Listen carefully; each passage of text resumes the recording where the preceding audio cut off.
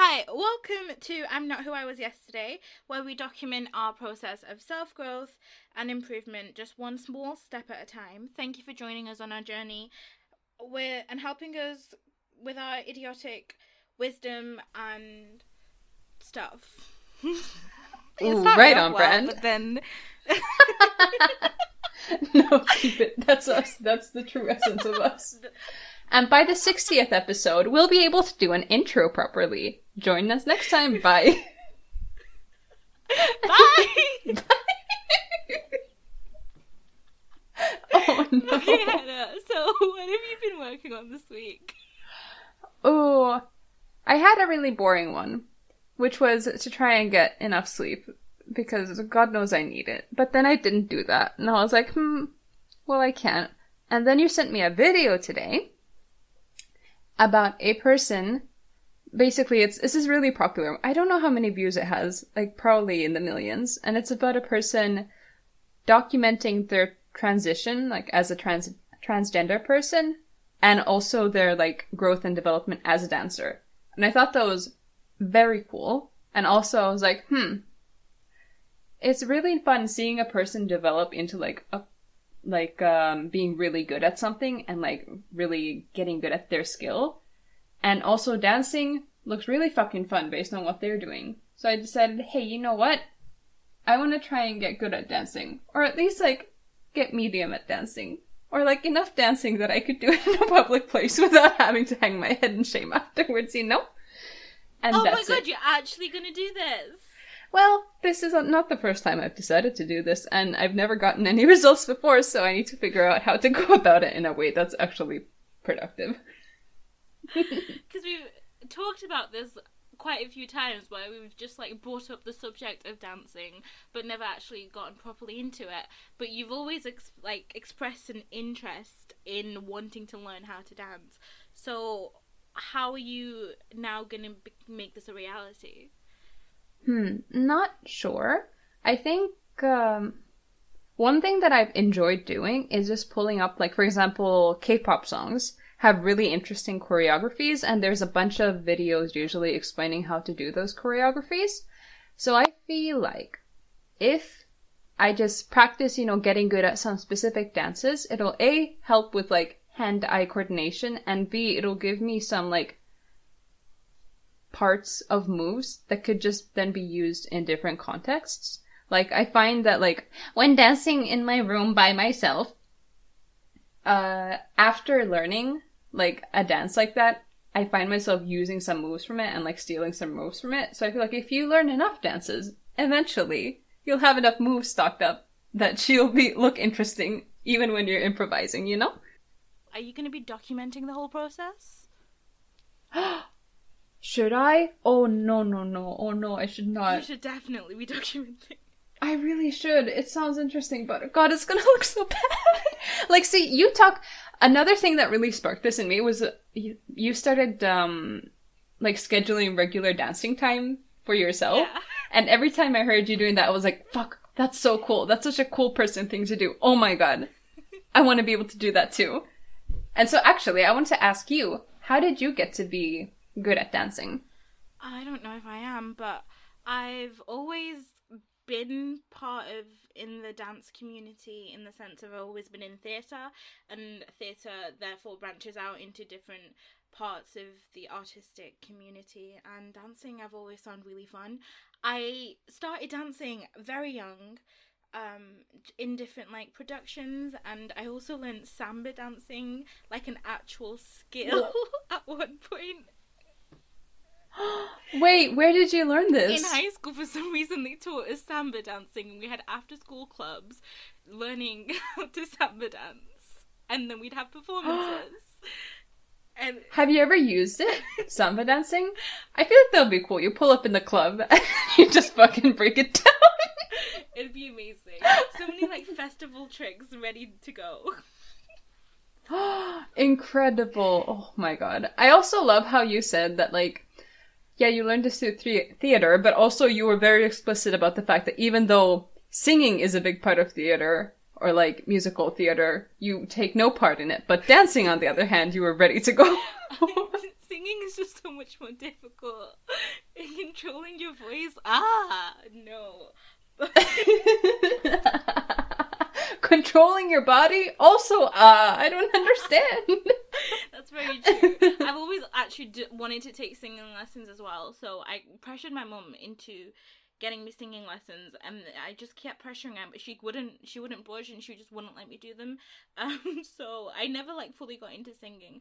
But dancing, you don't need lessons in that sense, because you can just watch somebody else and imitate it with your body in front of a mirror, and then if you're recording yourself back, you can watch it back and cringe a lot of, like, so much cringing just watching yourself dance, but then you can see where you need to improve and then keep improving that way. Do you ever record yourself or, like, dance in front of a mirror or something? Dancing in front of a mirror is really important, because then you know how, like, your body is placed and how it's moving, and sometimes you can be, like, completely unaware of, like, you think you're doing it right, but then you look in the mirror and it's like, nope, I'm not doing that right. So yeah, just getting on, like, a full body mirror or something, just right in front of you, or recording yourself, watching those back, and just practice. And when I watched that video, I saw that he was doing the same dance throughout the whole, like, process, and, like, doing it repeatedly, so it was like the dance was the same, but like his skills was changing and he was getting better at it, and I was like, whoa, this is amazing. So yeah, it was really cool watching how, like, even though he was doing the same moves, like, even when he started out, he showed the video of him first doing the dance, it wasn't bad, it looked really good, and then once you started comparing them side by side, you could see, like, oh, actually, like, his posture here is a lot better, and look, his movement is a lot more precise here, and then you can pick up on these, like, little things that eventually raise the performance from something that's nice to something where you're, like, jaw dropped, holy shit. Yes. And yeah, it feels like it's just such a long process. What kind of dancing are you into? I don't know. I don't know what kind of dancing there is. I know nothing about the topic. I guess, like, the pretty typical, like, again, K-pop looks really fucking cool, so, like, that's one thing. And I don't know the other kinds. I really like, you know what? At one point, I knew a person who was into b-boying. Do you know what that is? B-boying. So it's spelled like B and then the word boy. Okay. And it's like, if you think of breakdancing and then you think of those really cool moves, well, there'll be, like, upside down, like, on their hands and then kicking their legs in the air and doing all these spins and shit. That's what b-boying is. And it looks incredible. Like, if you look up, God, I don't know what they're even called. There's one move where you go around in a circle, like, jumping from one arm to the other and using your legs spinning above your head as, like, the propellant, that's not the word, to, like, keep you moving. And it looks so difficult and so incredible. And every time I see those videos, I'm like, I know that I've never done a pull-up in my life. But maybe for this, maybe in order to be able to do this, I might. It's just so incredible. Please look it up if you've never heard of it. I'll make a note too. That sounds really amazing. I think a lot of maybe K-pop or that kind of stuff is a lot of, like, street dancing, where you just make things up and, like, there are no limits and you are able to do all these different moves, but it's just basically what your body is telling you at that point. So a lot of, like, what you just do on the street. Yeah. It's just really good. I don't know. How about getting, or, like, just setting some time apart to watch some dancing videos every day, so you remain inspired to keep you going, and then therefore if you keep seeing those kind of people doing those amazing things, you'll be like, okay, I can do that one day, and just keep pushing yourself until you can do that weird move.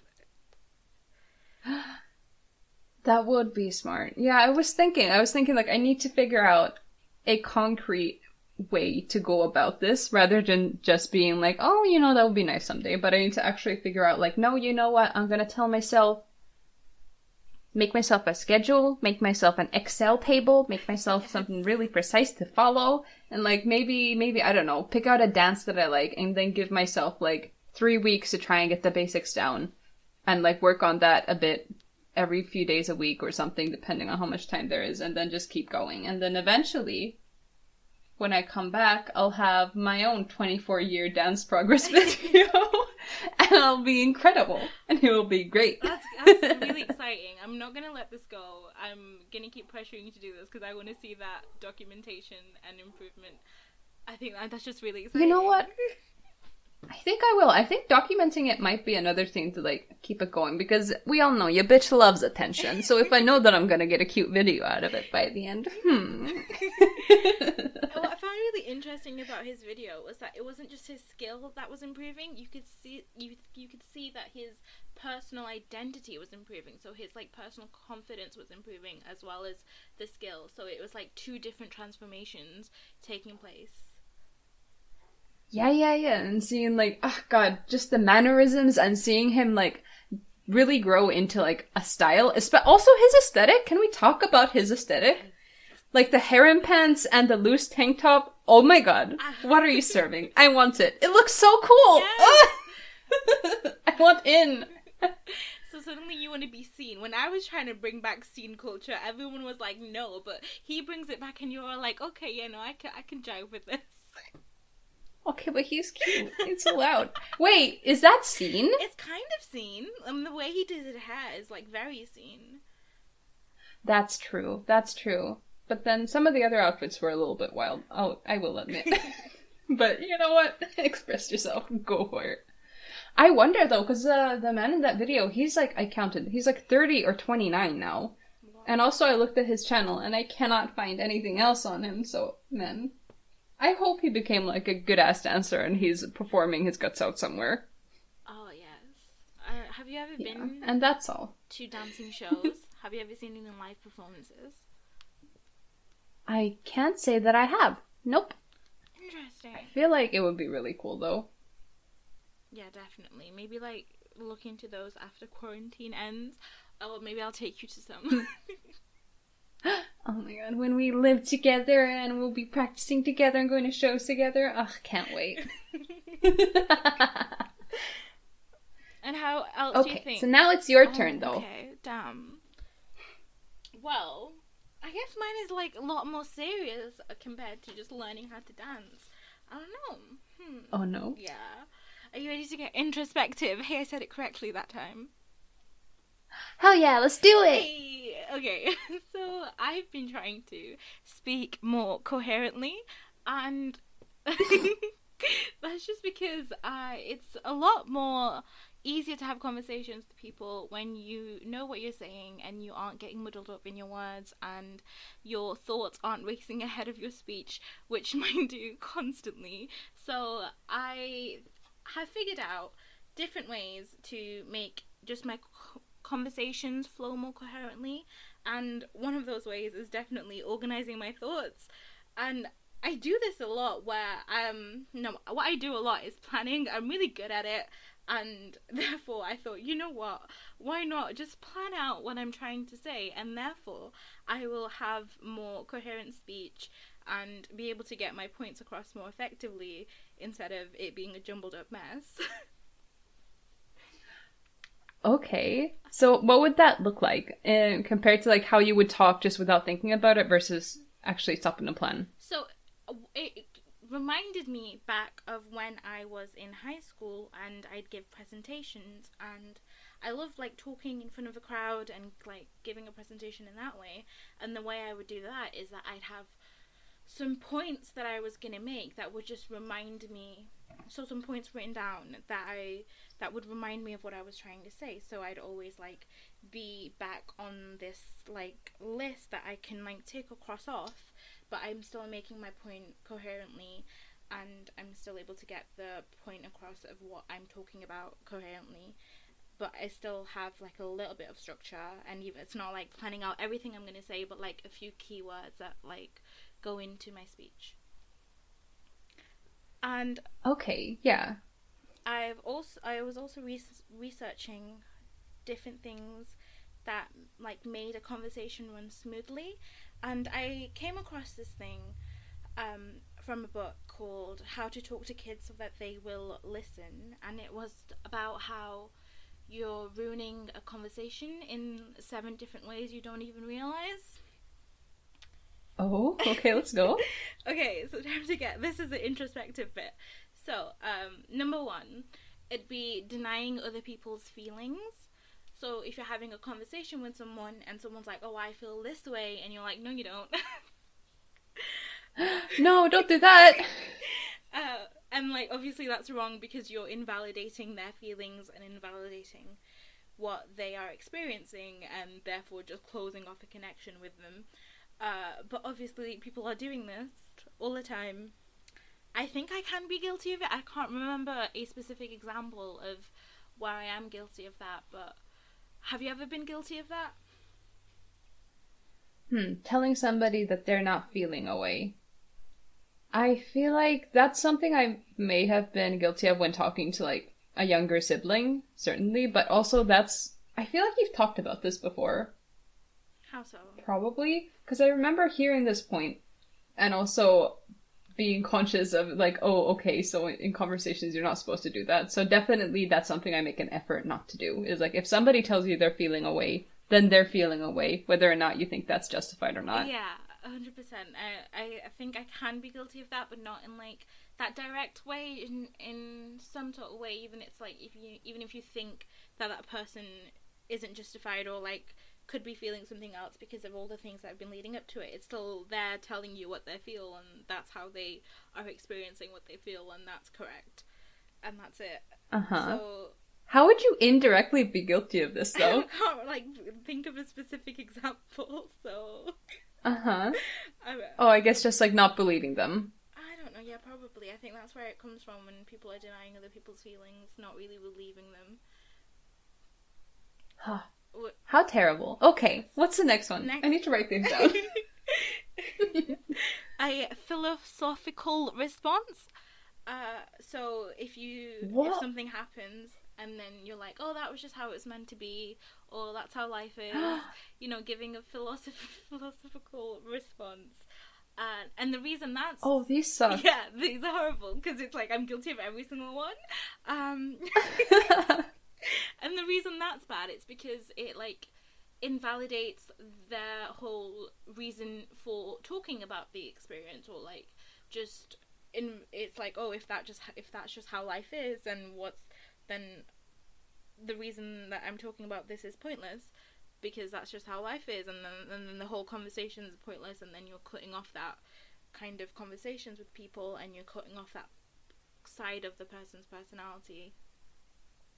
Right, like, just saying, like, life isn't fair, get over it. Yeah.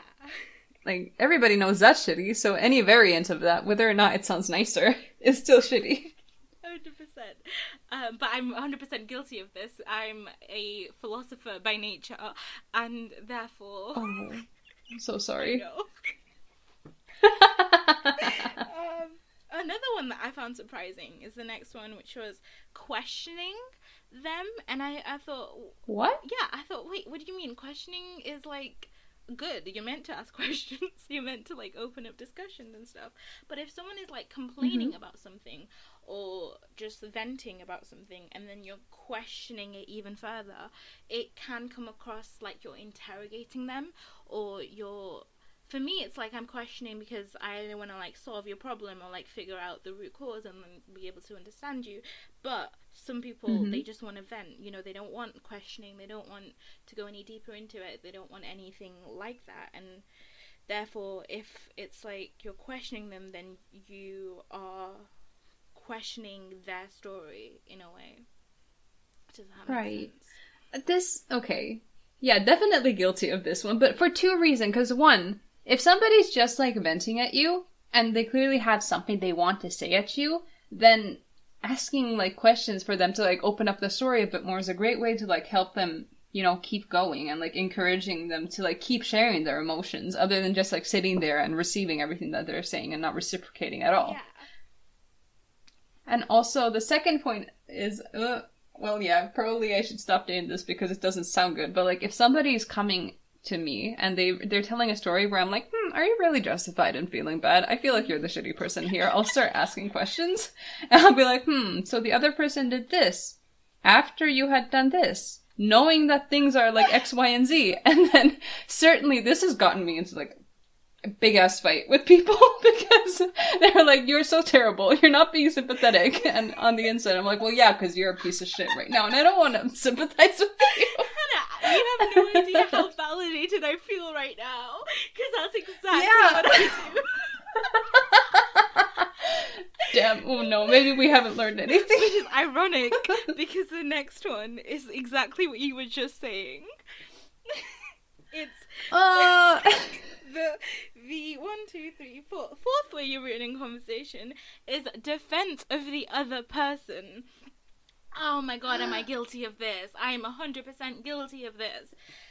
And so, like, when people are coming to you, and it's because they're feeling angry or some sort of type of way, and they just want to talk about how they're feeling, and then you're, like, flipping it on their head, and then making them feel worse than they already do, and that's not productive, and it took me a long time to figure this out. Like, it got to the point where people were coming to me, but they weren't telling me the full story, because they knew that I would call them out on their bullshit. So now...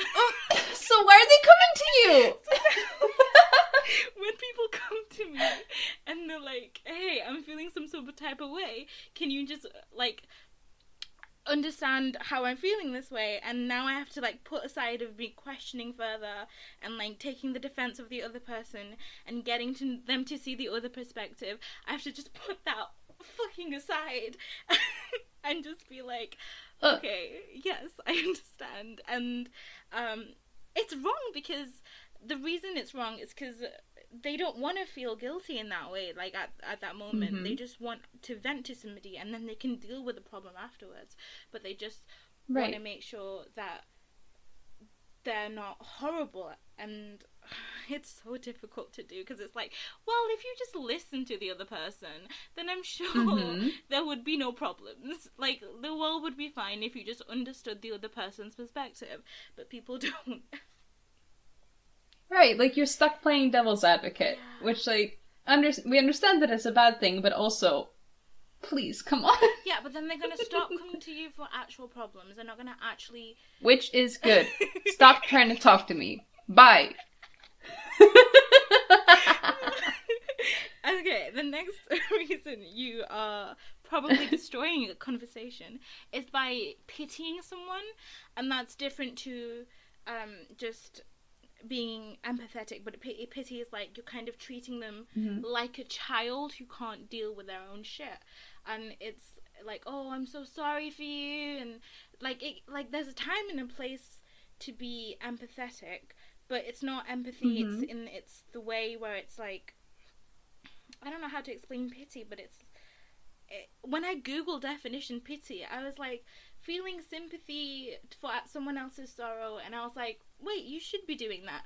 But it's feeling sympathy in a way where you think the other person is below or beneath or in a child or like kind of state in somehow, and it's like feeling pity and like sorrow in that respect, and it puts the other person down who's just trying to like vent or like go through something with you.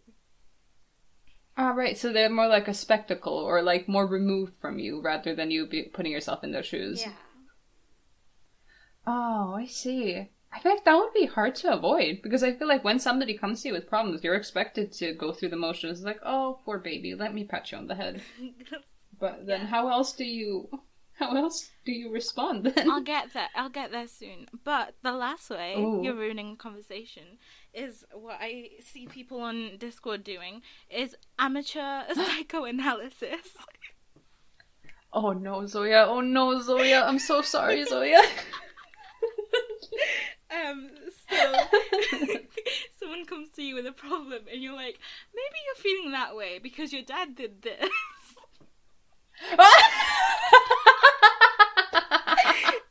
And obviously, it's wrong, because you're not a therapist, you're not trained, no one's given you a license, so you shouldn't be doing this shit. I love how before, I remember you saying word for word, you've said that you're frustrated when people come to you with problems, because you know the root of their problems, and they won't understand you. Exactly. And you fully called yourself out here. 100%. Oh my gosh, okay. So, the key to having any kind of conversation with anyone ever, apparently, is to acknowledge their feelings. I understand that you're feeling this way. You must be feeling that kind of way. And just be very empathetic. Put yourself in that person's shoes. And not with, like, put yourself in that person's shoes with all of your life experience, but put yourself in that person's shoes with all of their life experiences and how they are, think about how they are handling the situation, and just think about how they want to be validated, and letting them just talk through their problems without any of your own input, without any of, like, the questioning or, like, the judging or any of that, but just reaffirm their feelings and validate their feelings and be empathetic in that way. And apparently that is the best way to have a conversation with someone, and I find it the most difficult thing to do ever. Okay, I'm going to fight you here. Okay. Because in the past, I read a book about how to deal with people coming to you with problems and how to be, like, a good listener in this sense. And the advice was precisely, like, don't judge them, don't try to correct them, acknowledge that they're feeling a certain way because of X, Y, and Z, and, like, tell them that, like, oh, I understand because of X, Y, and Z, this makes sense, you're valid, you're right. And you said that it was a book for manipulators, and you called me out on it, and now you're coming to me with the same advice. Wait, I'm so mad. I remember that book, and I think it was called something, how to... Because I wrote it down in my notes, I was like, to read, because I found it really interesting, because I struggle with validating people's feelings, and I thought that was very interesting, and I wanted to learn more about it, which is why I asked you for the name, and now I can't remember the name myself. I don't remember. It had like 4 methods for something, although I agree, again, like, that it's certainly less honest than, like, if somebody comes to you and they're complaining about something and your first reaction is, oh, you fucking idiot, I can't believe you're even upset about this, but then on the outside you go, I see, I understand, I'm so sorry. Like, is that correct? Is that right to do? It might lead to them feeling better about the conversation, but are you supposed to be authentic in that or not? So, like, in that way, I can see that this is manipulative, both of these, like, advices. Yeah, okay, so I just checked my notes, and the book is called I Hate You, and it is manipulative in the sense where you are just putting aside your own opinion and being able to just, like, just fully accept who they are, but, like, the problem for me is not the manipulation aspect fully, but it's validating people who think they are right but aren't, and then therefore the problem there for me is them being reaffirmed in their wrong beliefs and therefore not improving. So if you're being validated and acting like a douchebag, and you know you've been acting like a douchebag, but you're, like, not, you're not accepting that you're a douchebag, and therefore you're being validated on being a douchebag, then you are continuously doing the cycle of being a douchebag, and that's so difficult, because, like, I think the point of the validating and, like, growing someone's experiences is, like, being empathetic, being fully, like, there for someone and having their back and their feelings and just validating their feelings and where they're coming from. But then after you've done all that, after that's no longer a problem, going back to it and being like, okay, so here's how maybe you could go about it in a different way so it doesn't cause you problems in the future. And I think that is the approach. But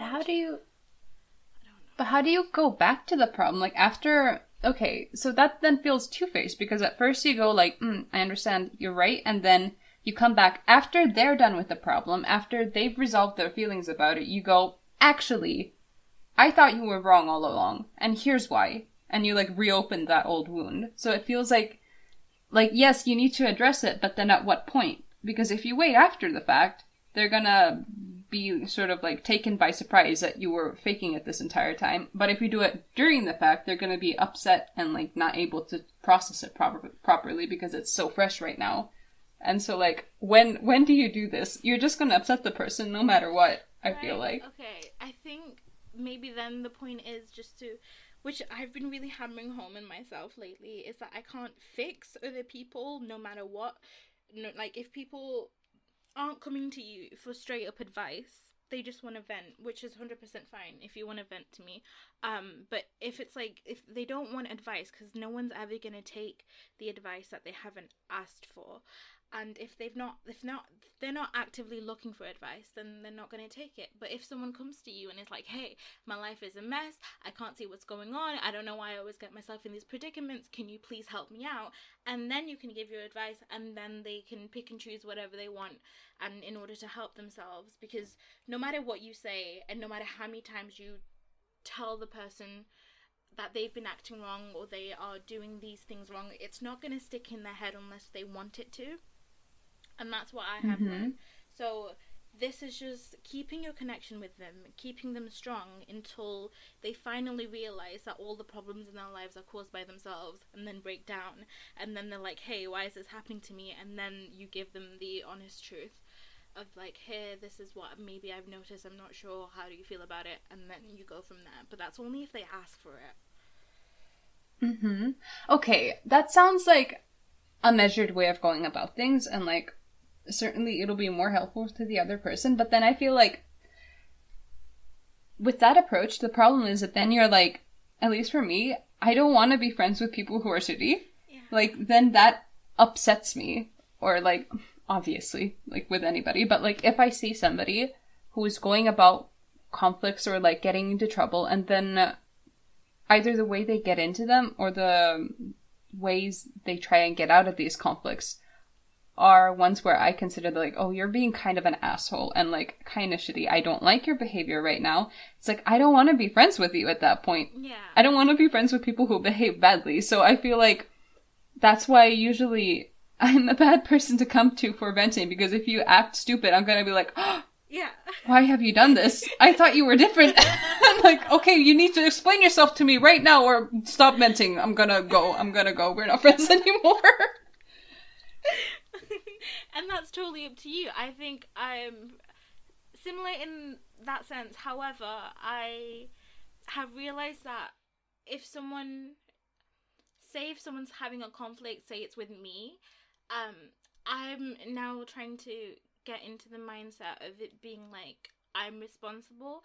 So I'm just putting, instead of the other person getting into the other perspective, because they're not going to do that, I'm just going to put myself into their perspective and see the reason for their conflicts, the reason why they're acting like this, and why they are doing all these things. And what I realize is the reason that people get into these things are because of insecurities, and it just fully just stems from being insecure in one shape or form. And the way that now I'm trying to be like, it's like, well, I'm going to take responsibilities for their insecurity in a sense, where it's like, well, if they're insecure, what am I doing to not build them up enough to be able to handle their insecurities? And I know it's not like my responsibility to, in that sense, to like grow and help people, but I think as humans we should all help each other in whatever way we can. And so therefore, if someone is, I don't know, it's like projecting or doing all these different insecure things, well, it's like, what am I doing to not, how am I the cause of that? So how am I not helping them enough to get through that? And often they're doing these kind of things because they feel like they're not enough or they're not good enough, and somehow it's just all just coming from a low sense of self. And because, now I don't want to say I have it all together, because I obviously don't. But if I just like, instead of fighting people on that, just take like a self like reflection and just be like, ultimately, I know I'm very secure. I know that I'm secure in my path and who I am, and I'm actively working on all of my flaws. I have 100 different flaws, but I know I'm actively working on getting better in them, and therefore I don't feel insecure about them. And I have this podcast to document all my flaws. But because I have that figured out, then I can now, like, take anything that other people do not as, like, a personal attack on how it, like, reflects me, but, like, just more realizing how it reflects them, and, like, taking on board any of their insecurities and then being able to deal with it.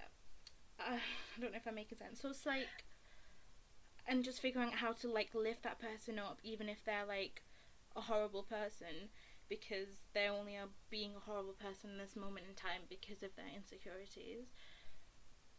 I do love how you just finished reading an article where it said that one way we're ruining conversations is by psychoanalyzing people, and then the solution you come to is, let me psychoanalyze people.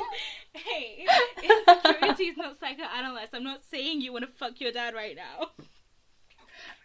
Oh, not in public. PSA, I don't want to fuck my dad, please. This is very true. Hannah does not want to fuck her dad. 9 out of 10 scientists say. But the problem with that can be, sometimes people are too insecure. And for me, it's finding that balance. Say I have, like, a scale, and I have to, like, say on one hand, it's, like, all of their insecurities, and the other hand is, like, my security, and then support and love, and that needs to be somewhat balanced, and, like, somewhat I'm able to keep, like, my weight down to get them lifted up. But if their insecurity is too heavy, and then it, like, I can't balance that anymore. So at a certain point, I have to let people go, because they're just, at certain points, their insecurities is just not my responsibility. Nothing I can do can help them, and they just need to figure it out on themselves. And that's hard, but... This sounds very admirable, but also I can't help thinking, like, if there was such a thing as a Jesus complex, this would be a prime example. Like, how are you going to fix everybody around you and be like, let me turn the other cheek until you become a better person? That sounds so exhausting. But if that's what you're going to do, and that's what makes you feel better as a person, honestly, go for it. I'm not going to believe it until I see results. It's so difficult. Like, a part of it is just letting go and realizing that people are gonna be insecure no matter what, and no matter how much I can help, unless that person is willing to help, unless that person is willing to take your advice and move on to the better path, you can't help that, and that's why you have to let it go. Do you think that this could be a way of, okay, watch, I'm committing the sin of psychoanalyzing, but do you think that this could be a way of, like, making yourself feel better in your interactions by making yourself feel like the bigger person, by taking the shit that other people are, like, putting down, and then choosing, like, being like, aha, that's your mistake, and that's your mistake, and that's your mistake, but I'm choosing not to do anything because I'm the better person? Like, do you think there could be any trace of that kind of an attitude in what you're describing? Maybe. I don't really know in that sense where, okay, so I know I'm the best person, however... Right, of course, established. Established already. Obviously you do need to be the better person in a lot of different situations, and if someone is going to be acting in a certain type of way, I do need to not act and, like, reciprocate in that way, because then if two people are just being horrible to each other, or, like, conflicting each other and not seeing eye to eye, and if I'm not the one who is gonna be, I guess, more mature in that sense, where I'm able to just put aside and, like, just turning the other cheek, you need to be able to do that, and I guess it's just a part of growth, and sometimes it's very difficult. Sometimes I'll be like, fuck you, you know, and it'll be, like, sometimes I just can't, like, it really depends on the balance, but yeah, gotta make myself feel good, you know? I mean, honestly, if it works out, then that's really admirable, and, like, a good way to go about things, because, yeah, somebody does have to be, like, the chill person who can maybe lose the battle in order to get the better good in the end. So, like, if you're able to do that, peace be to you, you're doing great work, honey. Oh my god, my brain is melted. Can we look at some stupid questions? Oh, yes, This is so much. Do you have a question ready? Because I couldn't find one that wasn't about, like, abuse. What the hell? I did find one about coffee. Would you like me to read that one? Go for it. Okay. So this is on relationship advice, and it says, my wife, 36, female, won't stop forcing me to drink her coffee. I don't want to hurt her feelings, but I can't go on like this. Okay. My wife lost her job recently, and I am currently working from home, from my home office. Because I don't get a chance to take breaks, she is kind enough to bring me a coffee once in a while. Nothing fancy, just regular filter coffee. That's important. This used to only happen once every few hours, so in an average day, I drink maybe like 2 or 3 cups of coffee. That was fine. The problem has come in recent weeks, where I sit down at my desk, usually 8 o'clock, 8:30, and there is a steaming cup of coffee waiting for me. Great! I drink it. But almost as soon as I've finished, my wife will come in and leave me with a fresh cup of coffee. Every 15 to 20 minutes, she will come into the room and bring more coffee. I like coffee, enough in the mornings, but I don't need to chug gallons of it throughout the day. The mugs that she will bring me are not small either. There are some issues I don't know how to explain or address. If I let the coffee go cold, she will make upset faces and often refuse to speak to me, sometimes for hours or even a full day, until I ask her for more coffee. I will admit that sometimes I deliberately don't drink my morning coffee on purpose, just so I can get a few hours of peace. We've talked about this repeatedly and almost daily at this point. Every time she comes in with a coffee, I'll tell her that I've had enough and I don't want any more. She will often just silently put the coffee down next to me, and the process will repeat again. I've asked for other drinks, water, Coke sometimes, and sometimes she will bring me these instead. But as soon as I finished it, she will bring me another cup of coffee. Now, I'm getting regular headaches, nausea, and sometimes I'll be able to feel my own heartbeat. I don't think that for a second that all this coffee is good for me. How do I approach this? This one is so good. It's still so good. It's so stupid. Wait, okay. There was a last bit that you talked about before we started recording. Would you mind reading that last bit? Okay, yes. And I looked through this person's comments just to get more information, context. And he says, I've explained to her that so much coffee makes me unwell and dizzy. I even made her feel my pulse, but she insists that I'm being girly and childish. This is why I think it's not real. There's no way such a person exists. What the fuck is wrong with this wife? That's all, thank you. She just wants him to drink her coffee. What's so wrong with that? It feels like somebody wrote this deliberately, because, look at the setup, okay? Let's look at the setup. So we have husband and wife. Wife has been unemployed. That is, she has a lot of free time in the day, and she's probably feeling a little bit insecure due to the fact that she is not contributing to, the finances, and she's sort of just sitting around and, doing nothing and being useless in her head, right?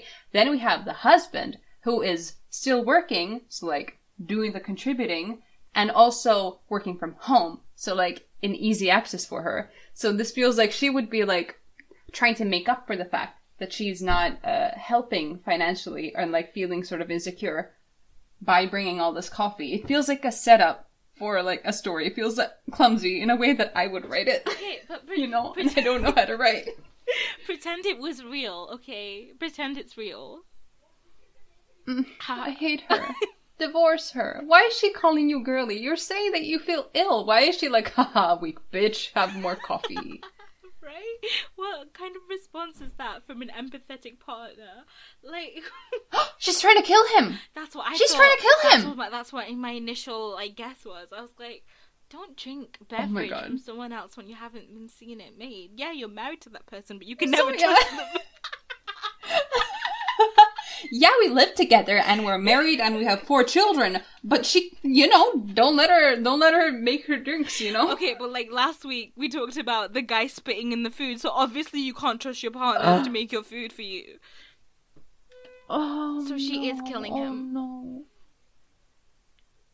People are gross when making food. Yeah.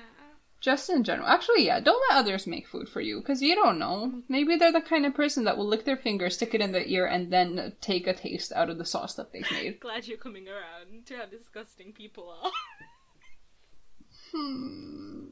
Well, I know this because I know I'm disgusting in some ways, but not when making food for other people! Oh my god! What do you mean you don't pee in the soup?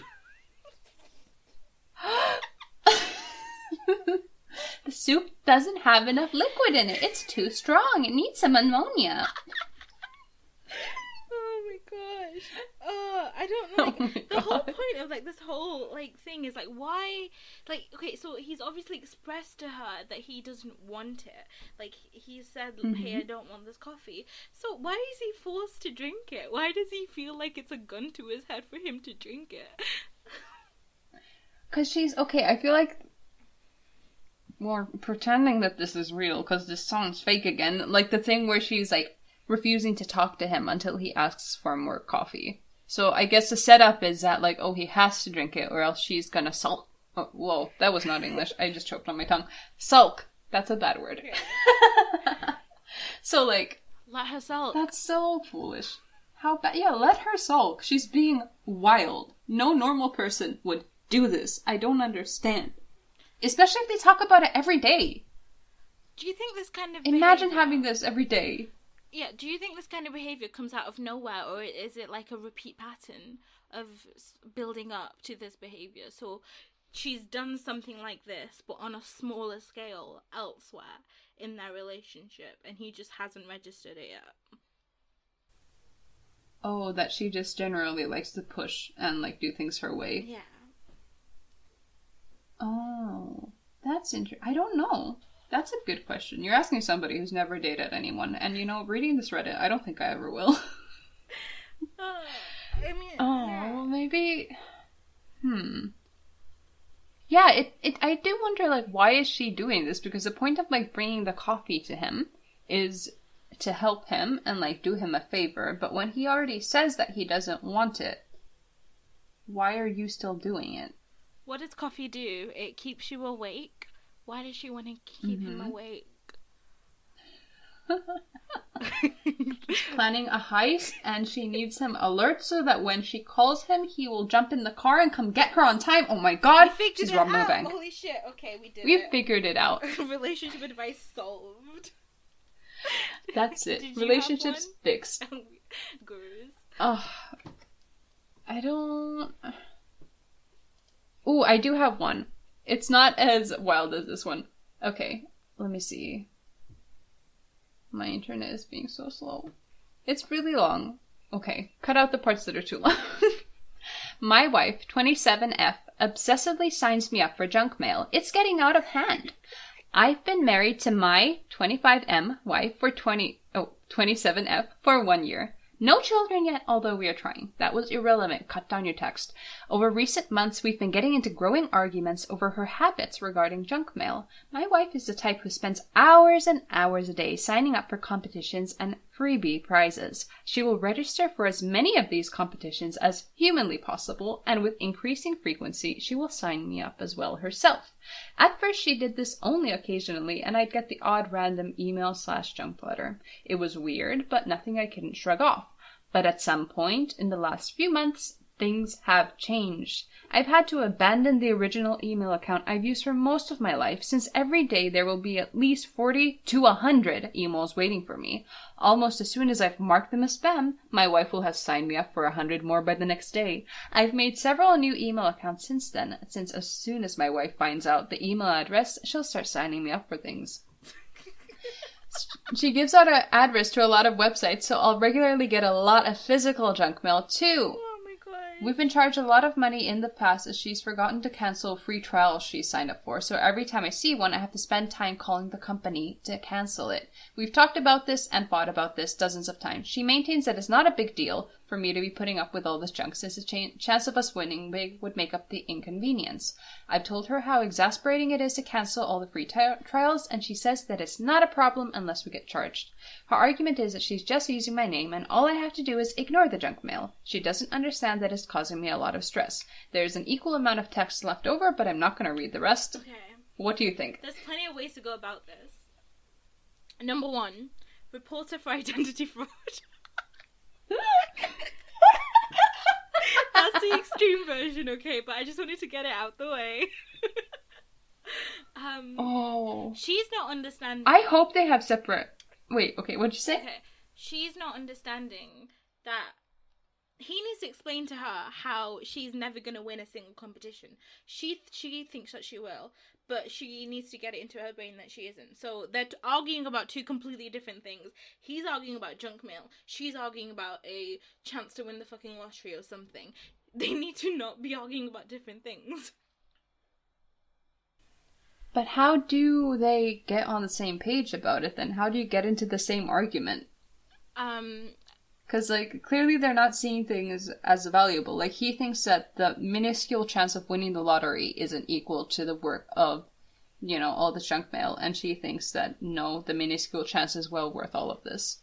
She needs to understand either, like, statistically, or make a graph or a presentation, or understand other people's accounts or videos of other people talking about how they have never won a single thing from these kind of things, or just get her to see a conspiracy theory of how these are just designed to get your information and nothing else, and then maybe it will sink into her head that she's actually chasing a unrealistic dream, and then she'll stop doing it.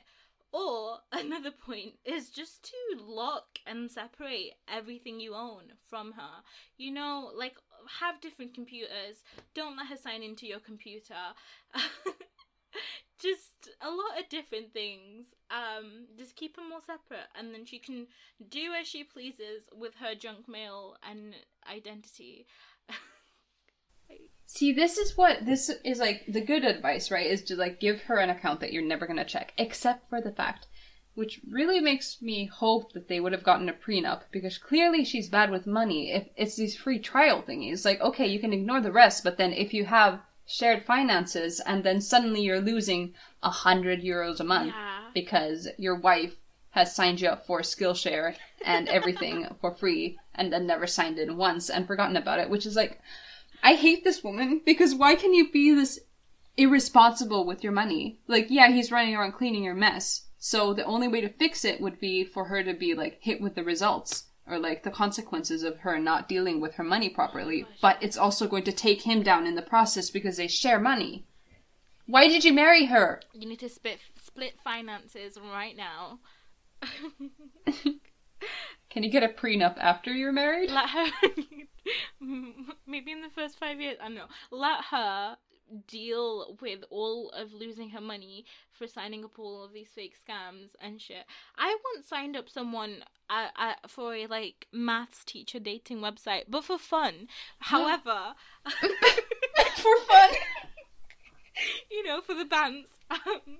It was complete jokes, but I think having their email on their website actually got their password leaked or something, or like hacked into, because so whoops. But did they at least find a hot math teacher? They became a hot math no. Oh, that would have been the best outcome. Oh, shit. So basically, don't be friends or date people who will sign you up for dumb shit. No, I have the solution. Okay. What you need to do is you take her email address and you sign her up for these bullshit websites of math teacher dating sites, and, like, try to see who will win. Eventually she will understand. Yeah, oh my god. Sign her up for some, like, the weirdest kinkiest shit that you can find, the weirdest porn sites, just the weirdest thing that she's gonna find disgusting, and be like, can't see how you like it. Right? She made you get 100 emails a day. She's gonna get 1,000 emails a day. Yeah. Here we go. Face the consequences of your actions. Oh my god. Yeah, another Reddit solved. idiotically. I love it. Oh, at least this one wasn't murder. Oh gosh, I think we're done, right? I've just read a really, really horrible thing, and we're done. Oh my god, stop reading the Reddit! That's all, we need to sign off. Do you have a sign off? Okay, bye! Woo, bye!